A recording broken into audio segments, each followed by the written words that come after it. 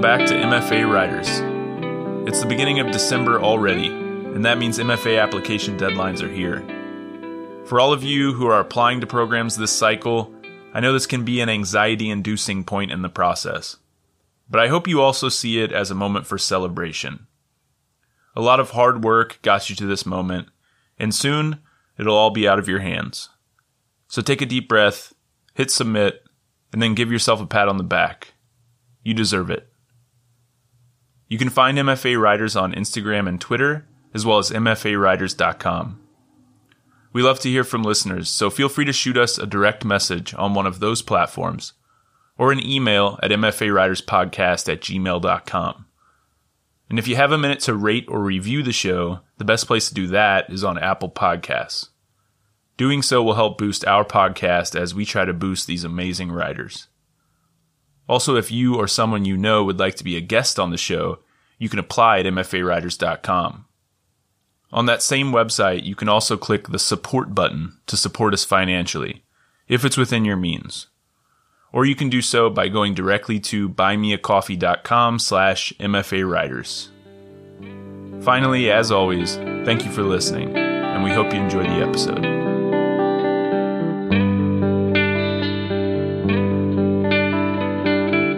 Welcome to MFA Riders, the podcast where we talk to creative writing MFA students about their program, their process, and a piece they're working on. I'm your host, Jared McCormick. Today I'm with Matt Farley. Matt is a queer poet, activist, and multimedia artist from Ohio. He's currently pursuing his MFA from Miami University in Oxford, Ohio. His work explores liminality, queer identity, family, and shame. His work has recently been published in the anthology SOS Art Cincinnati Presents Poems and Drawings Inspired by Social Justice. Today, Matt has brought some poetry to read for us. This first piece is called Two Cardinals. Here we go. One decomposing log, an orchestra of spores, one pair of Goodwill shoes caked in mud. For some reason, I always find myself making decisions like this. In the mud, I thought that once I became an adult, I would know what the right thing to wear would be in every situation. One shiny tree. Is that glitter on the tree? Two rabbit holes in the ground. One disco tree in the middle of the park. It seems out of place. Two shady spots where the ground is covered in frost. One dog not on leash. The tree is too fabulous. One rabbit skull picked bleach white. I scream at the tree. Hey, disco tree, get out of here. Didn't you hear about the bill those psychos passed in Florida? Two dogs and one man with a nice butt wearing mud boots walking in front of me. One turkey vulture. It's not safe. But then I remember trees don't have ears. One shadow. One cigarette butt. It was the year I was broke. I picked cigarette butts off the ground and smoked them. I guess it's my shadow. 21 ice puddles that are 21 worlds. What I mean is that I am my shadow. Is Beyonce's new album a disco album? I'm not sure. Once I was in the car with my mom, and she hit a bird and killed it. My daughter is a week old today. 21 window panes. My shadow is me. She pulled off to the side of the road and started sobbing, then praying. 20 more puffs in my inhaler. One memorial labyrinth that promotes gratitude. 1 year of sobriety. She told me she couldn't imagine if any of her kids were gay. 10 geese trespassing into the private pond against the wishes of the HOA. I'm grateful for geese noncompliance. One helicopter that looks like a blackbird. I still have the scar from when I pushed my arm through the window pane. Her eyes were searching for something in mine. Turned on thinking about the 20-something with the nice legs. I usually like hairier dudes. One hill perfect for rolling down. Hairier dudes like the hairy-armed French cafe owner. 5 artificial pale pink roses standing at attention in memory of a woman who died before she turned 60. One plaque which instructs us to let her memory inspire us in everything we do. The plaque reminds me that I need to buy oat milk if I want to eat cereal in the morning and get cat food. hairier dudes like Hugh Jackman, Wolverine in the first X-Men movie, one profusion flowering crabapple, one call to dad on his 70th birthday. It's been a while. We talk about his cancer. He asked me to send him pictures of the baby. One dandelion. Would I see my shadow? No broken glass to pick up. Would there be a sign? An epiphany? 57 minutes until my therapy appointment. She seems competent enough. Besides, what do I know? This is my first therapist. How do you know if it's a good fit or not? One little free library. One endangered owl seen through a telescope. I want more of a literary balance to exist in the Little Free Library's ecosystem, so I'm doing my part. 3 more cars pull into the park. 10 cold fingers. Between 2 Michael Crichton books, I've left a copy of George Oppin's selected poems. I didn't just wear the wrong shoes. I didn't bring gloves. The moon's outline is peeking over the reedy marshland. Shadows multiplied, reflect off the barely frozen puddles. 2 blackbirds circling overhead. And then the second poem is Dislocated. Before you were a rabbit, you were the regulatory affairs manager for a mid-sized medical device firm. You sold burrs. You sold the best burrs that were designed by engineering experts. Your burrs cut through the skulls of FDA-approved anatomically appropriate animal models. Awesome, Matt. Thank you so much for sharing those and for being here. I'm really excited to talk to you. Thank you. So I definitely want to talk about the poetry you read, and we're going to get to that. But first, I wanted to talk a little bit about activism and writing, because you told me before the interview that you consider yourself an activist first and a poet second. So I'm curious whether you think writing, and specifically creative writing, is itself a form of activism. Like, in what ways do you consider yourself an activist? And do you see your activism and writing as separate or one and the same? Yeah, I think they're definitely one and the same. Right now, I'm very much invested in identity, but as a poet, I've always been very interested in inequality and working class issues. My poetry allows me to explore issues of gentrification, as well as get into some of those issues that are important to the working class. Poetry has this kind of highfalutin kind of thing going for it, but I feel like as poets, we lose out on our audience potentially. And the people who our message might hit the best are people who might not even like poetry, which is a weird thing to consider. You know, writing from a queer Appalachian background, I don't see myself represented a lot in contemporary poetry. And so if my little gay poems can, be seen by, one other little queer kid out there and be like, oh, that's my experience too. Yeah.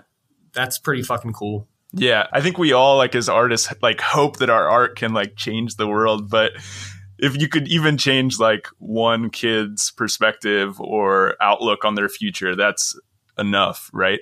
How much do you think about your reader when you're writing something? Are you envisioning someone from your hometown, picking up your poem and reading it when you're writing it? Yeah, potentially, somebody from the Rust Belt, who maybe feels they haven't seen themselves represented before in media or in creative writing. Maybe on a whim, they'll hear a poem and they'll be like, oh, that's kind of my experience too. If he can do that, shit, anybody can do that. Yeah, and being able to pick it up, I guess, and be like, oh, this is actually pretty accessible. This is in language that I'm used to.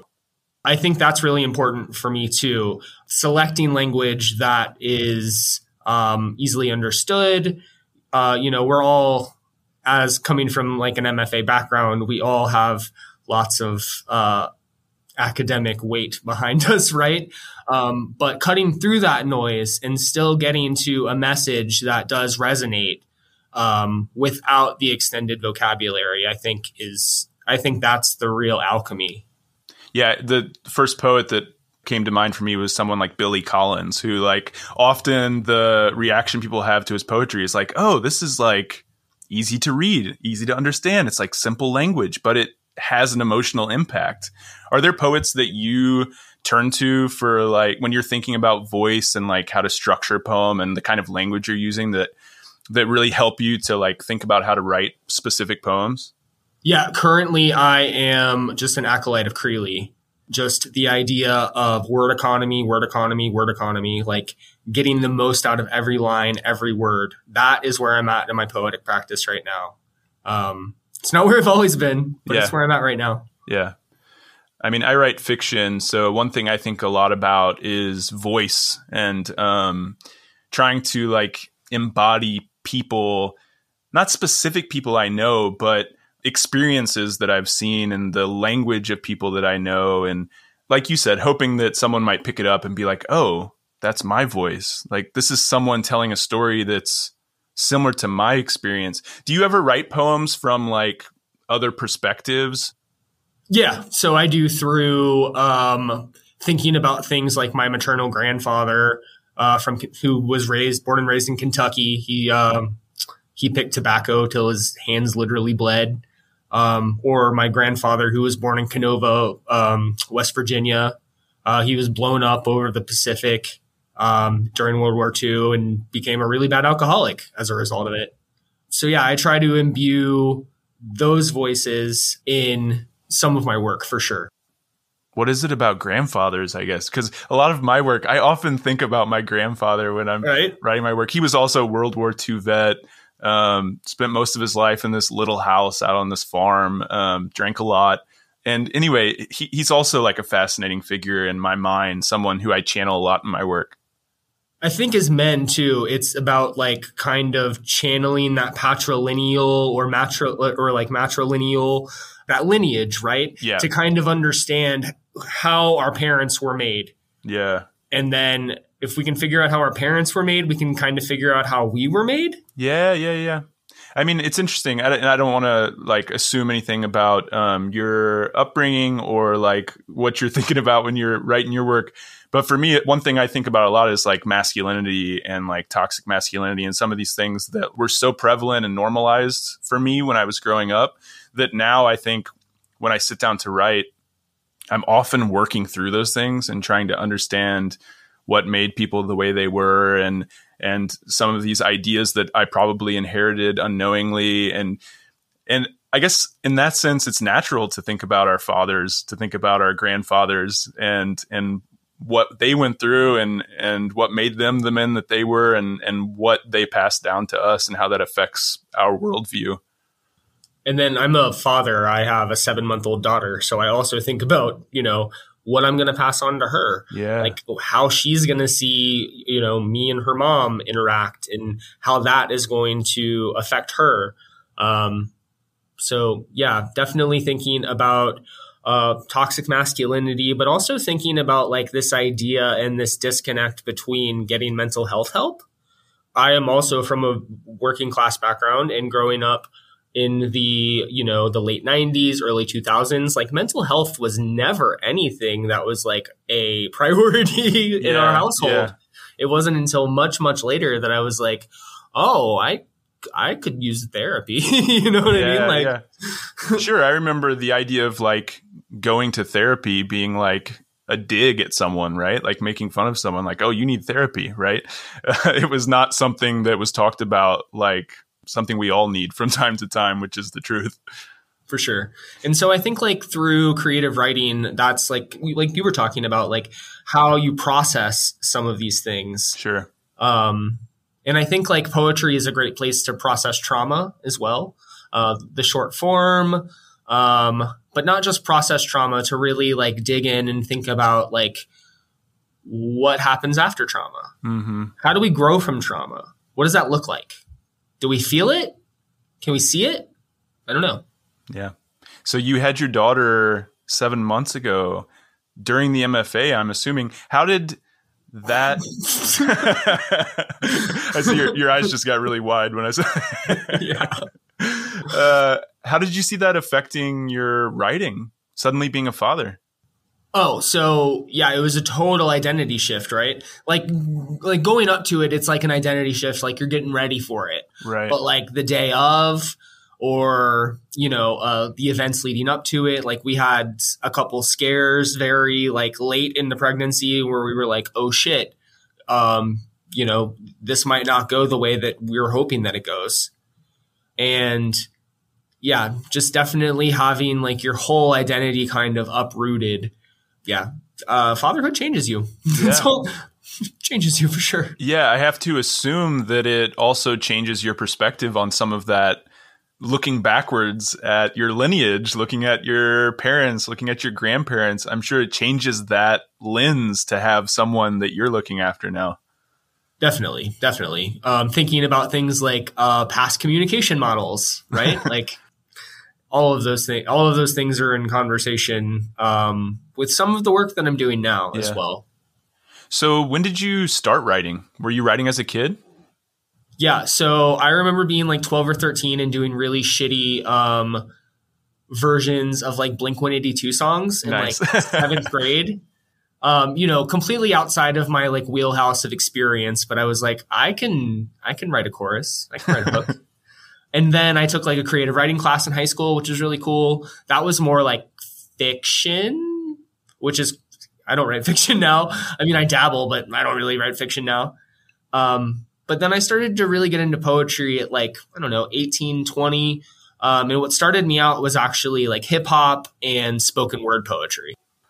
Yeah, I've told this anecdote on the podcast before, but growing up in that small town, I thought it was like the most boring place in the entire world.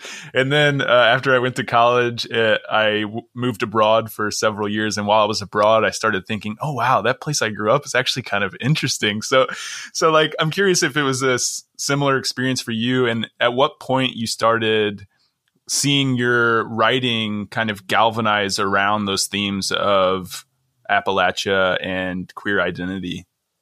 Yeah, place is very central in my work. So I grew up about 15 minutes away from downtown Cincinnati and lived about 15 minutes away from downtown Cincinnati my pretty much whole life. So when you are that close to like an urban environment, but you're not like in the city, but you're surrounded by it, it changes you and it affects you. And for me, what it did was it just put a magnifying glass on all of these structural inequality issues that I already had like a gut feeling like these are fucking shitty.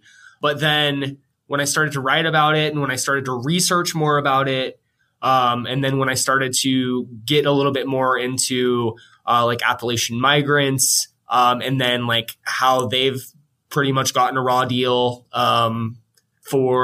since they came to Cincinnati in like the mid 50s or so. Yeah, my work is definitely still involved with place, but now I live in a more like suburban area, kind of removed from some of those like more urban issues. But I still find myself just keep coming back to it. And so that's how I think that like you're on the right track. If even though you physically removed yourself from the space, but your mind still takes you there, I think there's something to that you should listen to. Yeah, that's definitely what the experience was like for me. I was like, finally, I'm out of that place. I was like, nope, only physically. Mentally, I'm still there. I'm thinking about it. I'm thinking about those people. I'm trying to process it and make sense of it. And writing turned into this way to do that, because I'm sure most writers will agree with this. You can think through things for a long time, but putting the words down on paper has a way of clarifying it that, at least for me personally, I could work through it for days in my head, or even talking to someone, but putting the words down on paper really crystallizes things for me in a different way. Yeah, definitely. I mean, seeing it like outside of your head and then like seeing it in like a way that's like kind of organized where it's not like, kind of a jumble. Right. I think that clarity comes through writing stuff down. And you said you don't write fiction, but with poetry, you have that option to embody other characters, right? So for me personally, writing fiction allows me to get close to those things that I'm processing, but also keep them at arm's length a little bit, which makes it in some ways easier to process it. Yeah, I think with poetry, you leave a little bit of yourself behind, especially with some of like the processing of it. Not every poet is like that. I think it depends on if you are really dealing with voice. That gives you a little bit of distance. But for me, yeah, like I'm at the point now where I'll pretty much say anything. Like I'm not afraid. Not being afraid means sometimes you do leave some of yourself behind on the page. Well, let's talk about Two Cardinals. One of the things I really loved about that poem is that it sort of encapsulates the way the mind works. The speaker is wandering around town, noticing random things like trees and birds and shoes. But he also has these fleeting thoughts and memories mixed up with all of that noticing. It's a really cool snapshot of how this character sees and experiences the world. What was your process like for writing that poem? Okay, so I think my daughter was a week old, and so I was just treating myself to a walk around one of my favorite nature preserves, and it was probably like right before spring. So you're in that like liminal in between kind of space where the ground's still a little frosty, but it's still cold and it's very rainy because we're in Ohio and it's like very muddy. And so, yeah, it just kind of came from noticing and allowing my mind to wander and kind of leaning into that stream of consciousness style to an absurd degree in some points for sure.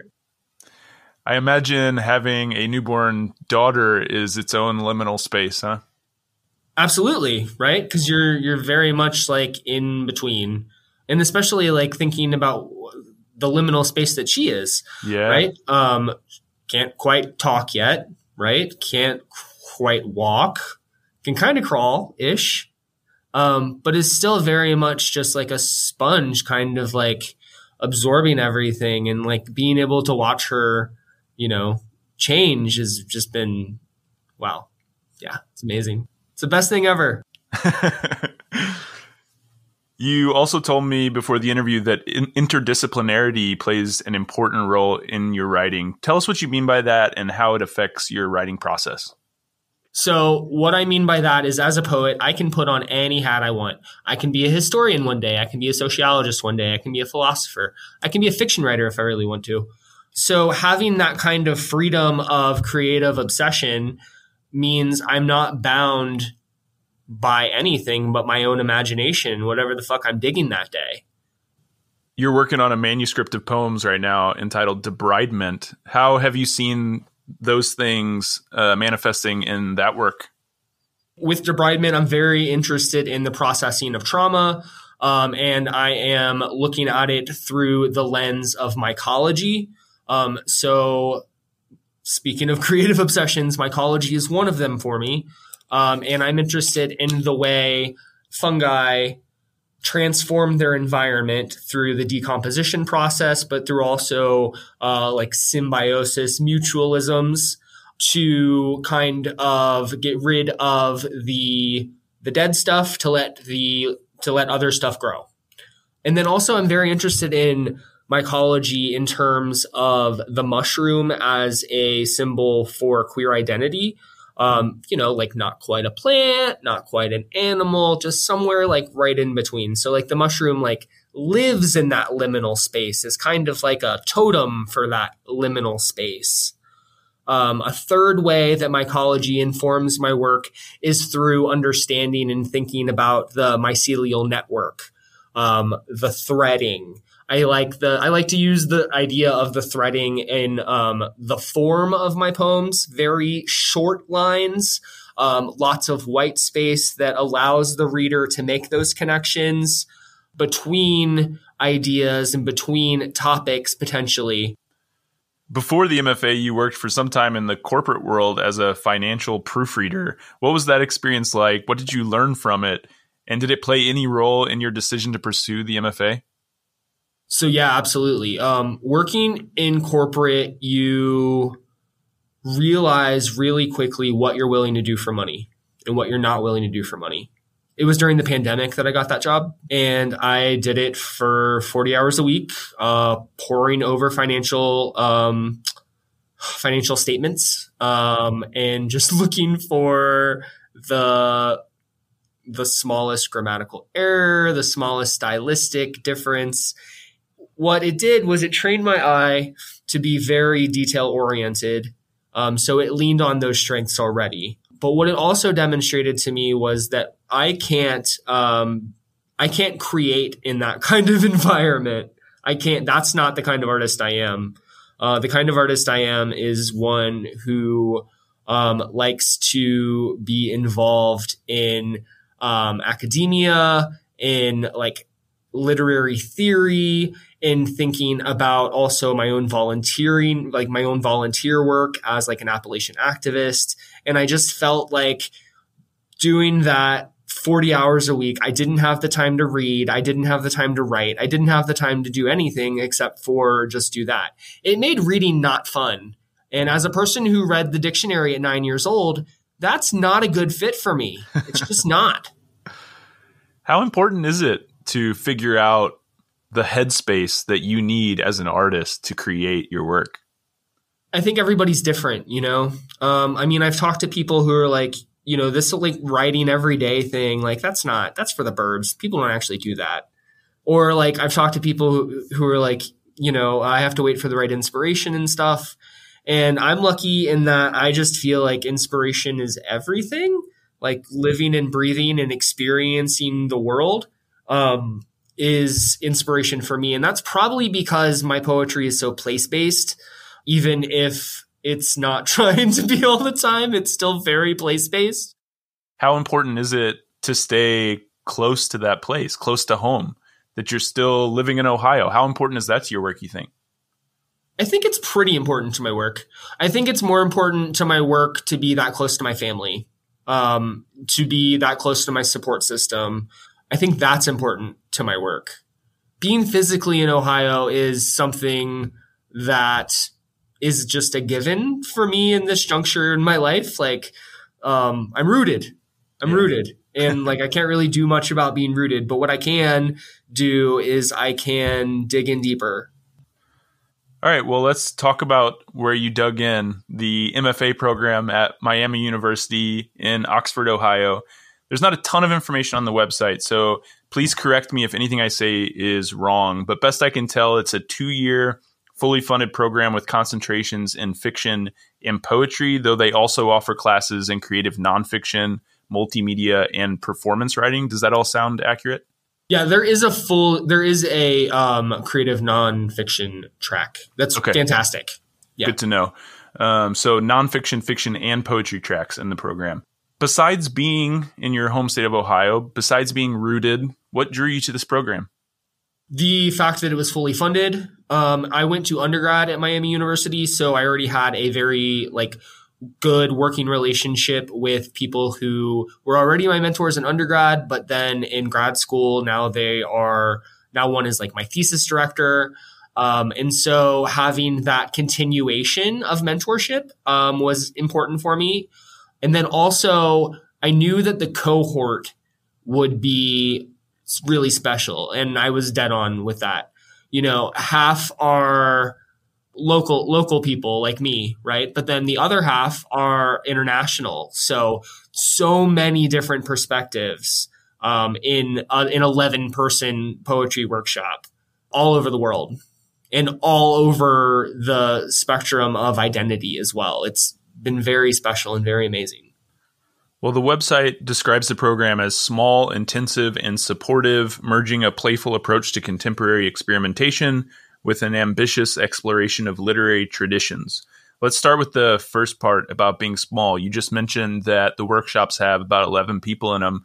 How many students are in each cohort in the program as a whole?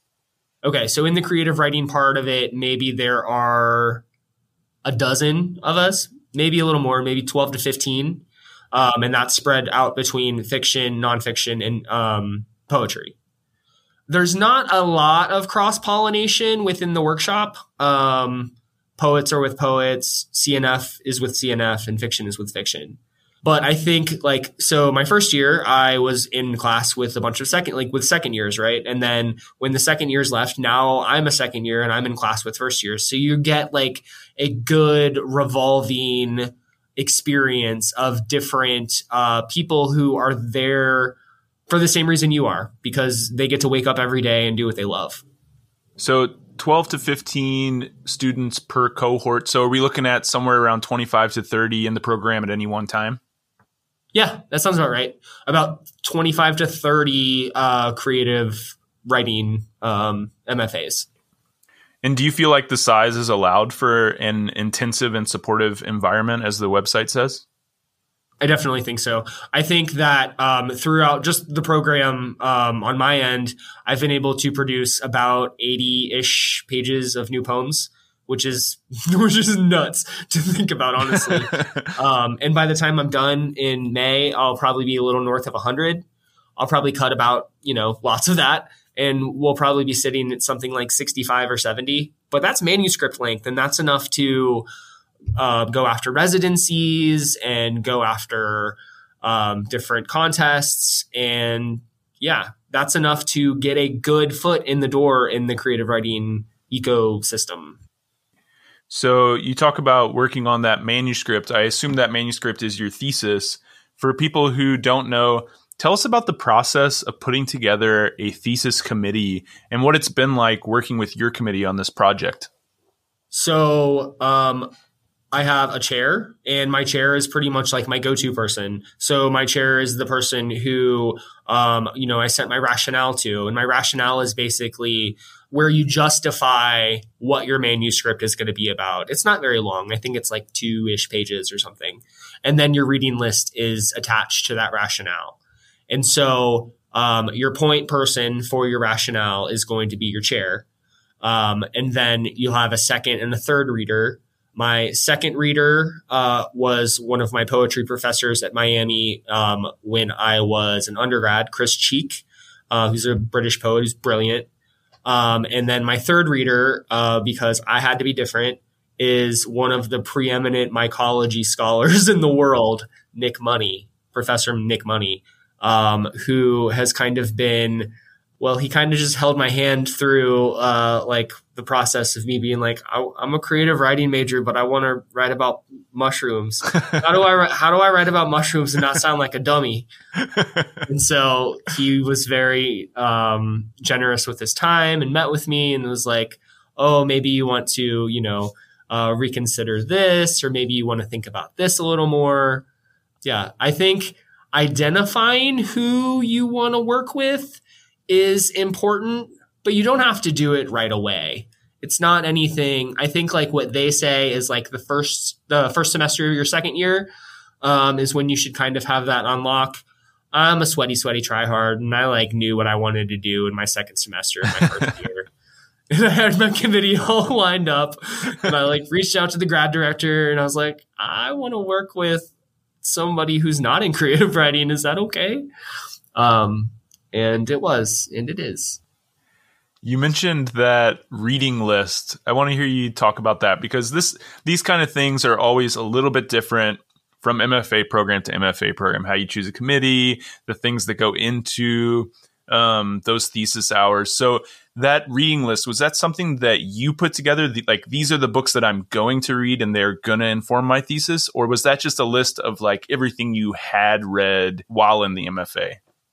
So you put together a reading list of about 10 to 15 things and 10 to 15 books, right? If you're going to do articles, then it's a little bit more articles, right?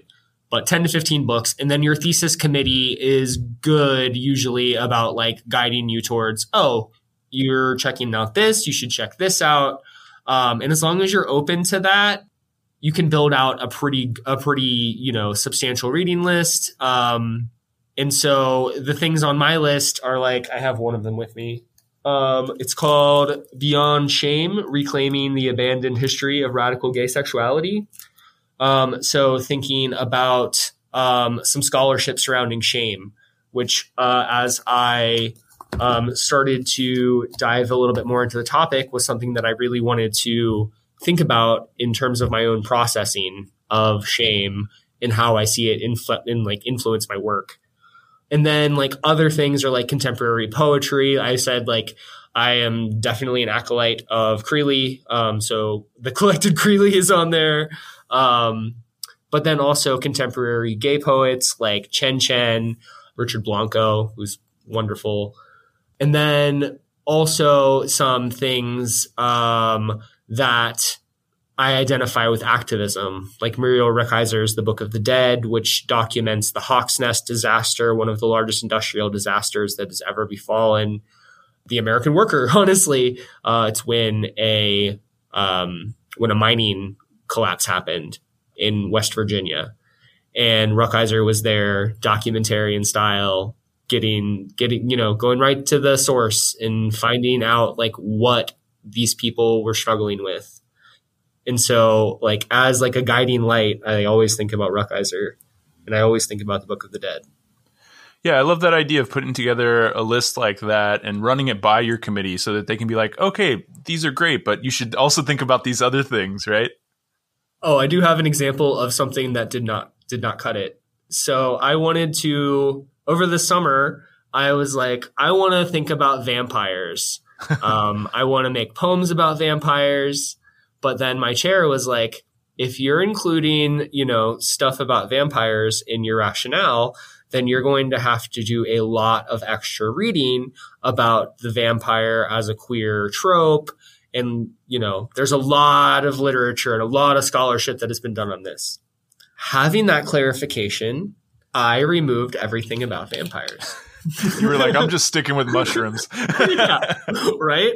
It's like, I mean, I'm already stretched. You're stretched a little thin in an MFA program anyway. So anywhere where you can make smart cuts, I think makes sense. According to the website, the program's core consists of 4 practice-oriented workshops. I see this word over and over on the website: practice, experimentation. Is that something that showed up for you a lot in the program? Did you feel like it was practice-oriented and experimentation-oriented? Yes. Okay. So for me, from my own personal experience, in my first semester, it was all about play. It was all about just like throwing shit against the wall and seeing if anything sticks. Spoiler alert, not so much, not too much, but what you do is you kind of get a feel for, well, these are the forms that I like to play in. This is the kind of subject matter I want to play in. This is the kind of art that I want to make. And then in the second semester, it was more of a like prose poem based workshop, which was really interesting for me because I don't really write a lot of prose poems. So it was something that like kind of stretched me a little bit. And now in this, my third workshop, we're required to produce work every single week. Not just produce work, but we like workshop work every single week. So the semesters are 15 weeks. So that's potentially a 15 different poems from my manuscript that I get to workshop, which is completely invaluable and definitely an amazing experience. And then next semester, which will be my final semester, that one will also be very like creating new work, but then also thinking about ordering the manuscript, but also like going back through some of the poems and seeing, what's clicking with the workshop, what's not clicking with the workshop, and then making decisions based on that. Potentially, right? Potentially. Right. I imagine like being pushed to produce that many poems in a semester, that probably fosters experimentation and practice, right? You can't try to be too perfect. You're just like, okay, I need to write a poem. Let's try something and then put it out there and see if it sticks. Definitely. And so I do get into this trap though. Like I'm like, oh, I need to be producing like the best work, because I'm not competing, but like all of these other people are producing their best work. So like I need to, be doing the same. As the weeks go on though, I'm starting to get a little less like the semester's almost over. Maybe I can just put out like one or two that I'm not 100% sure on, but like, we'll see. It's not like I wanted to put out anything that was like definitely unfinished, but like a B-side potentially just test the waters.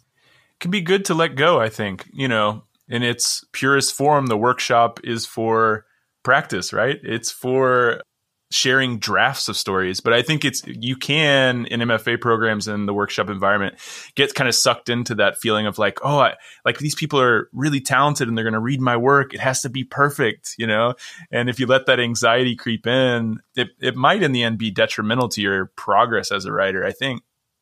Yeah, I think you're right on about that. That's why, I don't know, I don't just rely on the workshop to workshop my stuff. Yeah.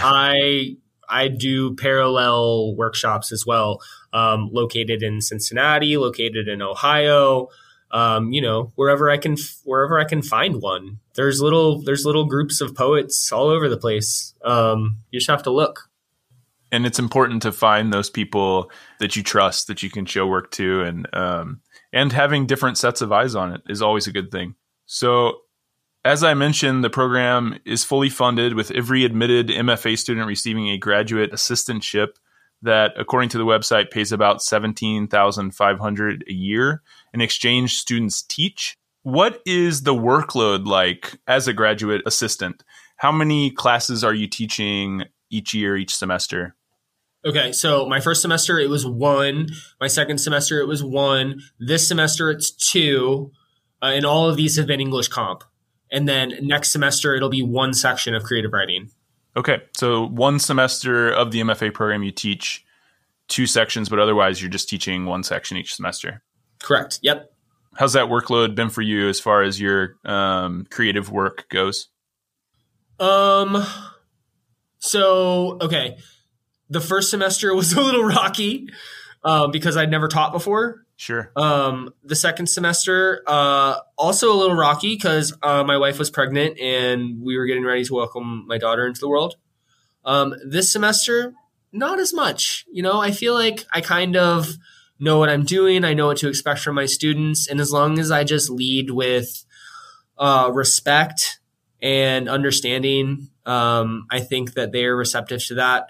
They all lived through a pandemic when they were in high school.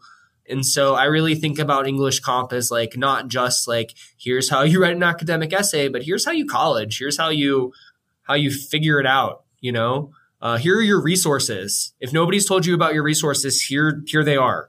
Yeah. Yeah, I think that's a good message for anyone listening who's going to be teaching comp in one of these programs. That was a realization I had pretty early on. It was like, oh, this class might be the first college class these students have had. And so it's partially my responsibility to be there for them, not just helping with English, but helping them with all of these new things they're dealing with all of a sudden. Yeah, it's like a life skills almost. Yeah. Which can be a lot of fun. It's really fun because you get a chance to really get to know the students on a different level, even if the material might not be the dream material we want to teach. Oh, goodness. But there are ways that you can fashion it towards still like being in your wheelhouse of your own research interests. Like I'm really interested in like the rhetorics of making. So I'm able to fashion the final project as something that it's not just like make a video. It's like make a like physical object or a physical construction that is still, that still fulfills like the parameters of the assignment, which is turning a research paper, turning the audience from me to a different audience of one of the stakeholders that you consider in your paper.